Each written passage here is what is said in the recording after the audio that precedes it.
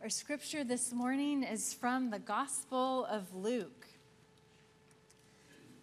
We continue reading in the Gospel, following the story of Christ's birth, and we catch him a little later on in his years. Listen now for the word of the Lord. Now every year his parents went to Jerusalem for the festival of the Passover. When he was 12 years old, they went up as usual for the festival. When the festival was ended and they started to return, the boy Jesus stayed behind in Jerusalem, but his parents did not know it. Assuming that he was in the group of travelers, they went a day's journey. Then they started to look for him among their relatives and friends. When they did not find him, they returned to Jerusalem to search for him. And after 3 days, they found him in the temple, sitting among the teachers, listening to them and asking them questions. All who heard him were amazed at his understanding and his answers. When his parents saw him, they were astonished. And his mother said to him, "Child, why have you treated us like this? Look, your father and I have been searching for you in great anxiety." He said to them, "Why were you searching for me? Did you not know I must be in my father's house?" But they did not understand what he said to them. Then he went down with them and came to Nazareth and was obedient to them. His mother treasured all these things in her heart. And Jesus increased in wisdom and in years, and in divine and human favor. This is the word of the Lord. Thanks be to God. Please join me in prayer. Oh, holy God, thank you for gathering us in, drawing us into your story on this day. We have celebrated together the birth of the Christ child. Now lead us into and weave into our story the story of the growing Christ. Remind us of the hope who continues with us on this journey. Now pour through me, O God, the gift of preaching, that through the gift of your grace, my words might become your words this day. In the power of Jesus' name, amen. Good morning. It is good to see each of you here this day, this first day of Christmas. Christ's birth feels so close still. It was just 24 hours ago that we were celebrating Christmas Day, and a little more than 36 hours ago when we gathered here for Christmas Eve to celebrate the coming birth of Christ. We spent all of December waiting for this moment, waiting to share in the triumph and the excitement of the angels who came, waiting to share in the donkey who humbly carried Mary into the stable where Mary would lay her newborn babe in the manger. Now here we are again, back at it again. It's easy, I think, to go after all that preparation, to hear that great story, and then jump right into the miracles of Jesus, to jump right into the healings and the hope that Jesus offers us. But today's story in Luke reminds us that even Jesus didn't go straight from birth into stories of miracles. Even Jesus and Jesus' family returned to the ordinary days, returned to daily, normal life. And our story today reminds us of some of those normal daily lives that they experienced. Sometimes I think, if I'm honest, the day after Christmas feels like a letdown. Sometimes, as soon as those presents are all opened and the Christmas tree looks empty, there's a bit of a sink in my heart for all the planning, all the preparation, all the excitement that leads up to it feels like it's ended. And I think returning to our normal and ordinary lives can be a bit of a letdown. We return to busy work schedules.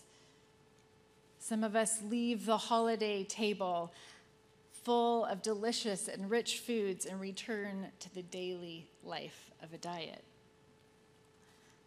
Some of us leave winter break where there's friends and family and relaxing together and return back to school where there's studying and essays and tests. Some of us leave the celebrations of the holidays and return to the normal, ordinary struggles of daily relationships. So I'm glad that Scripture also reminds us that Jesus doesn't go straight from the glory of the angels declaring his birth and the magi who bring him gifts, doesn't go straight from this glorious celebration into the glory of miracles. No, instead, we're stopped today on the story of Jesus' teenage years, the story of their family travels every year, as it was their tradition to travel during this feast of the Passover. And when that day ended for them, there was so much hubbub in the transition and the change and the end of that celebration that the whole crew headed back home. And believe it or not, it was a full day before Mary and Joseph even realized their teenage son wasn't with them. It's hard to imagine. It must have been quite a scene to not realize there was one missing. But the scripture says it was a day's journey before they even noticed. So they began retracing their steps, as every family member would, looking anxiously for where he might be. But even after retracing those steps of a day's journey, Scripture says still there were 3 days before they found him. It's hard to imagine the interior world of a parent or a child separated in these days.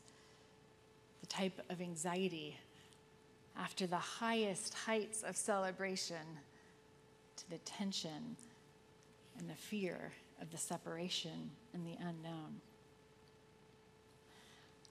And then they find him.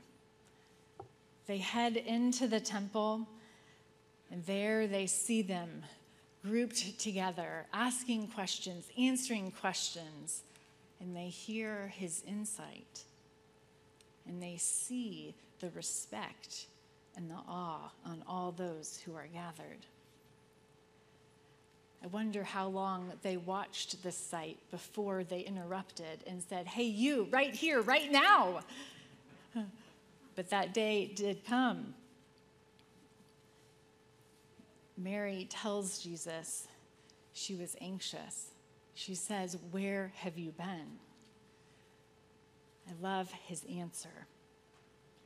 I can't help but wonder if there was a bit of sass in it, or just the straight up truth when he tells her, "Surely you knew where I'd be. Why are you even looking? This is where I'd be, in my Father's house." And just as teenagers so often do, he speaks the truth. And he centers his mother and this whole community in the truth of his identity and the truth of their gathered home in the temple. For Mary and Joseph had lived normal and ordinary lives in so many ways. they celebrated once a year, going to the feast of the Passover. They lived together on what was likely a meager carpenter's salary.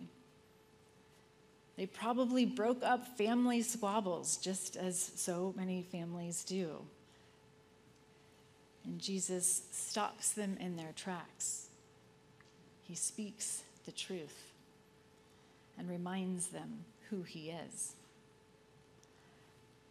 I think it's an important reminder for all of us that we don't rush from the birth of the baby Jesus right into the miracles of the Messiah. But there are stops of anxiety and confusion and stops of many ordinary decisions all along the way. For God doesn't come to fix us or to fix our anxiety, but to find us. Jesus finds the people in the temple. So after all of the waiting, after all of the excitement, after all that has changed, it is God who is with them in the temple. It is God who joins them in their human form. Sometimes I think it would be nice if God would enter into the story and fix things as we'd like them to be. But that isn't the way the Christ child joins us. God shows up. God takes on our human form, journeys with us in all the ordinary days, journeys with us in all the times of need, sharing our experience, becoming one of us, finding us wherever we might be. So today, if you are in your teenage years, or if it feels like closer to the teenage decades you're in, if you are carrying grief and pain into this new year, or if you're carrying hope and new life, may we find that we are accompanied by the one who is hope in all of these places. For the Christ child is God, born in human flesh, born into our heartache, born into our hopes, born into all of our needs, born for us this day a Messiah. Thanks be to God for this good and gracious gift in moments of celebration, in ordinary journeys, and in every moment in between. Born this day a Messiah, God for us, God with us. Thanks be to God. Amen and amen.